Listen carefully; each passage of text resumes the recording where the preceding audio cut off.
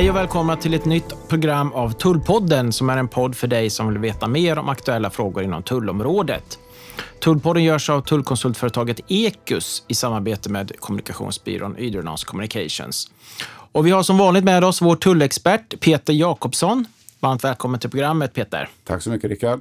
Har du haft det bra sen sist? Absolut. Det är inget att klaga på. Inte ens vädret. Mycket snö? Ja, det var lite besvärligt att ta sig hit från Dalsland idag, men det gick och alla tågen gick i tid också och fungerade utmärkt. Härligt. Varmt välkommen David Cairns, Storbritanniens ambassadör. Tack så mycket. Du tränar hårt nu inför Vasaloppet. Ja, men den bara halva Vasan. Jag måste vara klart om det. Inte hela Vasan.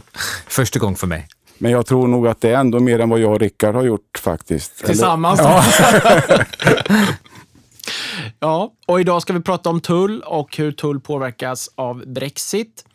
Och nu står vi här inför en sista mars 2019. Vi har 60 dagar kvar till Brexit, till en hård Brexit. Där det är stor risk för att Storbritannien kraschar ut ur EU utan ett utträdesavtal. Vad gör den brittiska regeringen nu för att undvika en sån situation? Man kan säga hård Brexit eller mjuk Brexit. Men vi pratar om idag, det är no deal Brexit. Det hårdaste av hård Brexit. För alla svenska företag som lyssnar, så vi har en politisk överens mellan Storbritannien och EU. Men under de senaste dagarna har Storbritanniens parlament röstat nej till detta.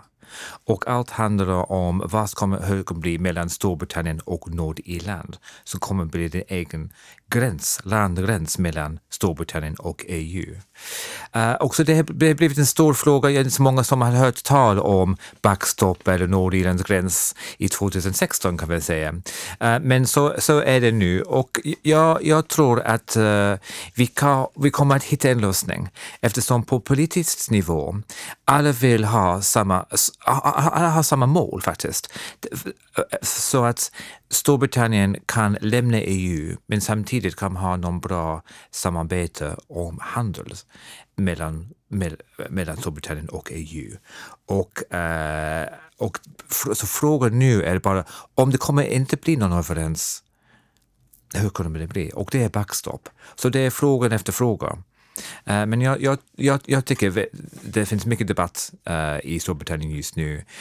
Vi kommer att köra vidare också med EU-sidan, och jag tror till sist kommer vi att lösa den innan 29 mars.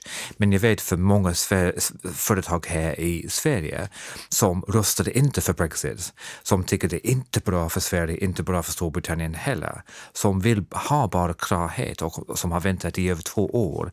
Det är stressade och de är många som är ganska arga om vi har inte rätt någon lösning. Men bara ta emot med oss och jag hoppas vi kommer att lösa det. Peter, du nämnde här på tågresan hit så hade du med 4 samtal om Brexit. Ja, precis. Och det som de flesta bekymrar sig för, det är just de här ledtiderna, att det kan bli stopp, att det blir någon form av tullavgifter eller att det blir ett handelsavtal så småningom. Det tror alla. Men just det här att transporter inte kommer fram, man inte får leveranser, det är väl det som bekymrar ganska många företag. Plus att man gärna vill veta vilka tillstånd krävs för att importera. Och även lite grann med IT-modellen. Vilka kravspecifikationer kommer man att ställa vid import och export? Så man kan förse sina brittiska kunder eller något liknande. Vad är det som kommer att krävas? Det är väl lite grann det man bekymrar. Men ledtiderna och stoppen vid gränserna är det faktiskt det som bekymrar mest. Och de har testat och kört här nu med lastbilar och kommit fram till att det blir 6 dagars kö här vid Dover. Ja, det låter ju otroligt mycket, men jag tror nog att man kommer att hitta lösningar på det också. Det är ju inte rimligt för någon att det blir sådana stopp. Hur väl förberedd är den brittiska tullen på en hård Brexit här den 29 mars? Jag skulle inte säga att de är väl förberedda just nu. Jag skulle säga att de började förra höst. Och det är inte bara brittiska sidan som måste förbereda det, också EU-sidan. Som vi har hört tal om senaste dagar, till exempel vi pratar om Dover, men det är inte bara Dover, det är Dover Calais. Så Calais-sidan också, de har förberett, de investerar nu att köpa parkeringsplats till exempel om det behövs väntetid för lastbilar. Så de är inte förberedda nu, men de gör allt de kan. Just in case, om det blir någon no deal Brexit. Men som sagt, ingen vill ha en no deal. Alla vill att vi lämnar i ordning. Vi börjar den övergångsperioden och vi kommer smidigt in till nästa steg. Och läkemedelsföretag har blivit uppmanade av brittiska regeringen att lagra läkemedel här ifall det skulle bli en hård Brexit. Hur ser du på det? Ja, så vi har haft kontakt med, det är inte bara läkemedel, det är allt om handel och det är allt också om medborgare, om säkerhetsfrågor, om flyg mellan Storbritannien och EU och så vidare. Och så vi har publicerat över 100 lappar för att visa, om det blir någon no deal Brexit, hur kan ni förbereda? Så jag kan säga att det finns allt detaljer på vår regeringswebbsidan gov.uk där man kan hitta, det är så vi rekommenderar till brittiska företag. Och jag vet på Sveriges sidan också, det kommer fler och fler information på regeringssidan också. Har du någon kommentar där, Peter? Du får många frågor som sagt. Ja, men det finns mycket bra information som du säger på hemsidan där att läsa. Det som också bekymrar många är ju också det här att den här ökade mängden av deklarationer, import- och exportdeklarationer, så vet vi att det engelska tulldeklarationssystemet har ju inte haft den kapaciteten, och det är ju inte så konstigt tidigare. Och vad jag har förstått så håller man på att implementera och uppdatera ett nytt system här nu i början på det här året. Så att det kan ju också vara en liten showstopper som också kan vara någon som sätter lite käppar i hjulet just med ledtider. Att det blir längre väntan på grund av det också. Och hur kan det yttra sig då? Man får stå och vänta i kö då med lastbilen eller? Ja, man kanske inte får de här svaren från Tullverket att exporten är klar eller importen är klar. Så det är klart att det är också någonting som är en osäkerhetsfaktor. Och IT-system har ju alltid en förmåga att sällan levereras i tid. Nu är jag målar lite fan på väggen här, men det brukar ofta vara lite mer bekymmer än vad man först tror. Och det är kanske många företag som klagar att det ska kosta oss pengar. Och om vi behöver inte det någon slöseri. Och jag vill säga att jag förstår vad de säger och jag är ledsen att det är så. Men det är bättre att alla förbereder som de kan än att vara inte förberedd om det går inte bra i slutet av mars. För många av de här företagen det handlar om idag, de har ju inte sysslat med varken import eller export tidigare, utan det har varit handel med EU och det har varit öppna gränser. Så att det är en helt ny situation som väldigt många företag ställs inför. Så man hoppas ju, från EUs sida så har vi en ganska god kompetens just för import från Asien och USA och sådana här saker. Men de här företagen, de är svenska företag som helt plötsligt får exporthantering till Storbritannien. Det är en helt ny situation för dem också. Och de försöker vi informera och fånga upp så mycket som möjligt. Och det är ju inte bara vi, det är många myndigheter som gör det. Vad hjälper ni till med på Ecus när det gäller Brexit? Ja, det är ju företag som, än så länge så klart att många företag har väl inte upptäckt att de kanske har en handel med Storbritannien.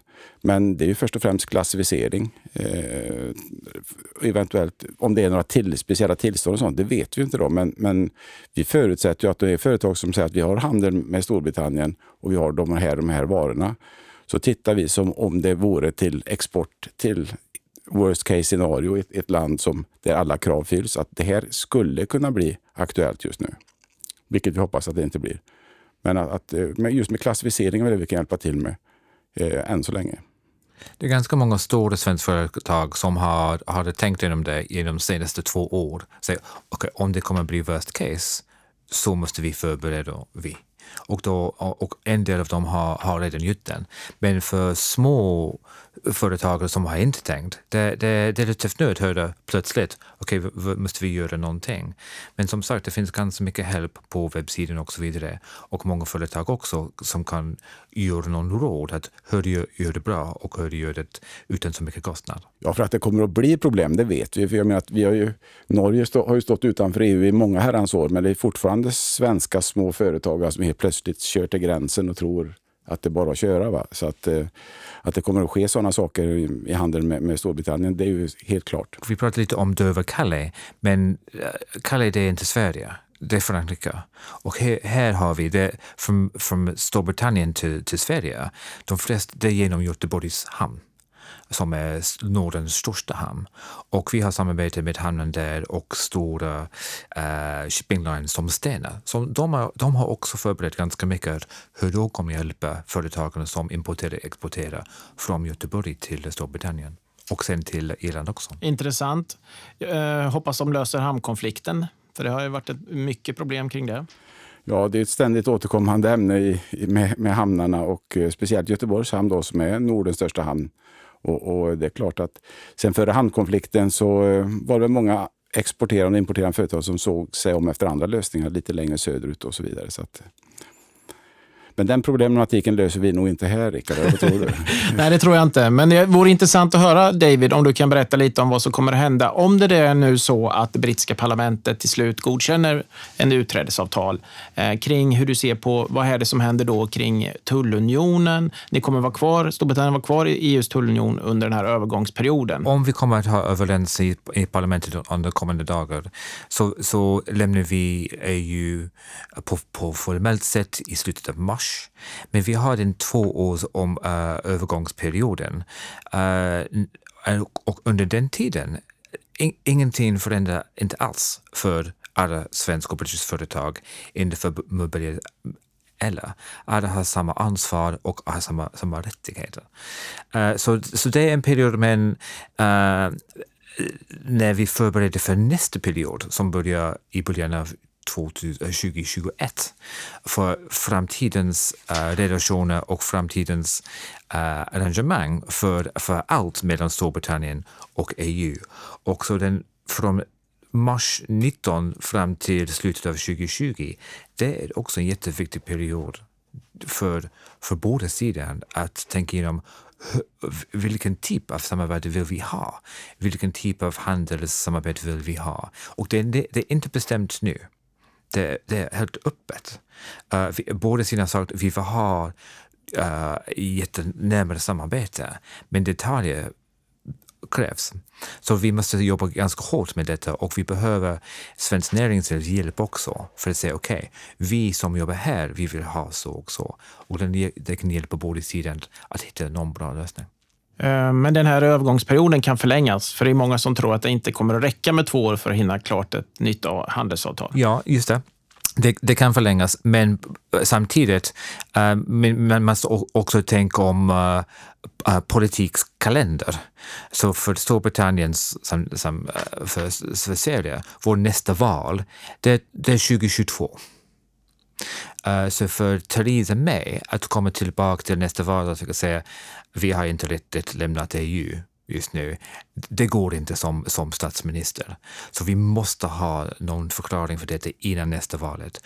Och det är också för EU-sidan. Så vi pratar mycket just nu om ska vi lämna i mars? Ska det bli någon förlängning där också?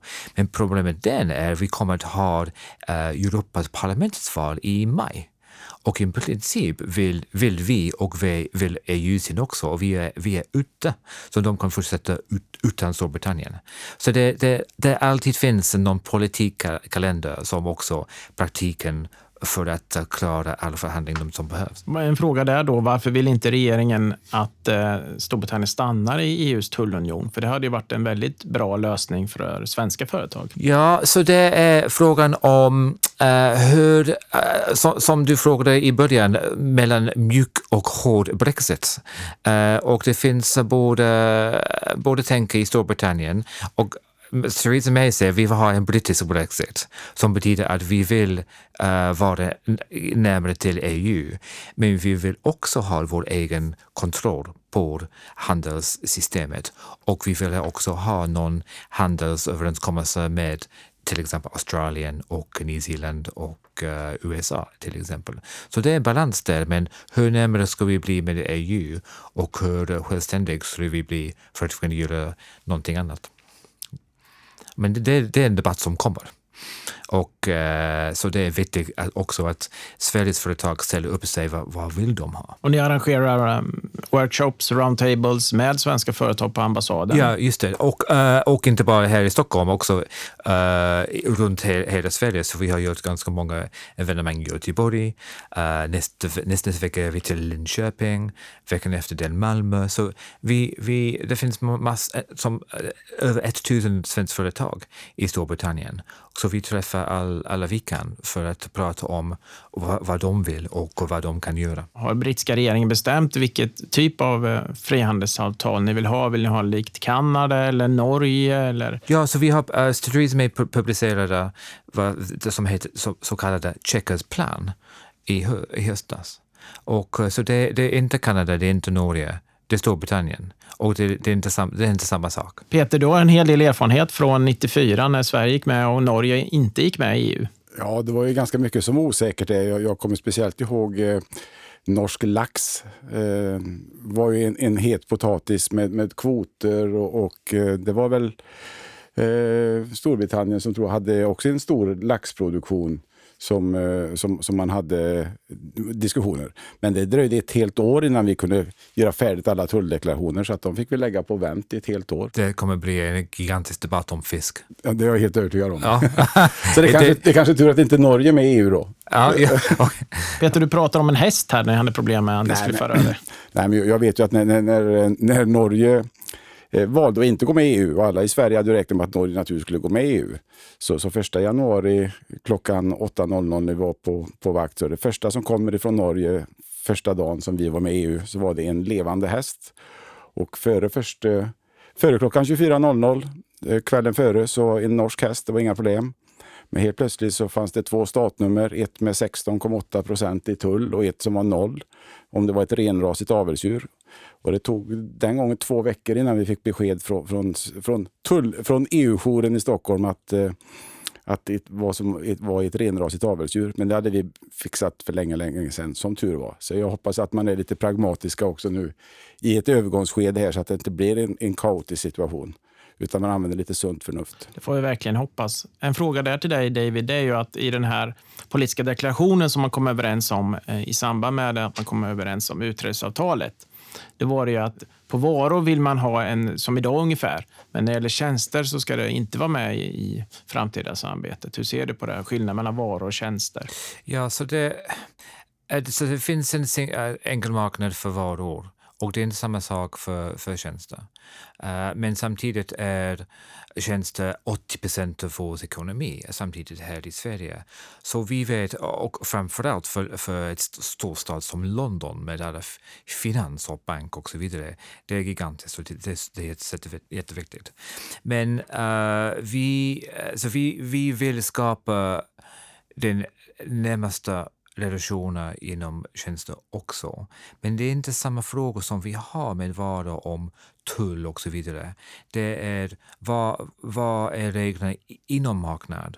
Inte från en marknad till en andra. Det är inte samma debatt. Men som debatt är det jätteviktigt. Har någon mer att tillägga? Det är dags att avrunda här. Nej, jag kan bara säga så här att det som vi också, som jag kanske ska nämna, det som vi har haft väldigt många förfrågningar på nu, det är att väldigt många av de här e-handelsplattformarna använder ju Storbritannien idag som en central hubb där man då förtullar in alla varor och sedan distribuerar man runt till våra 28 EU-länder.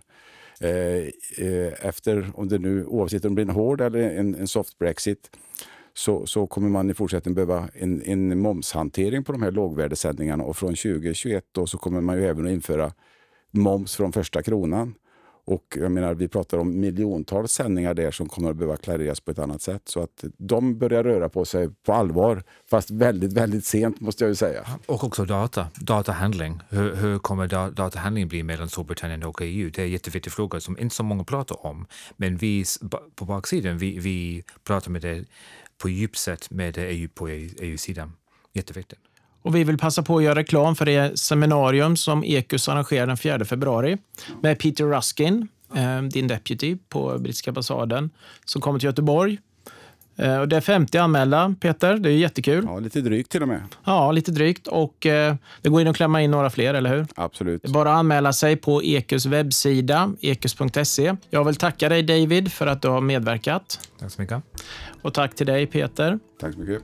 Får jag hoppas att det går bra i Vasaloppet här nu, i fäderens spår.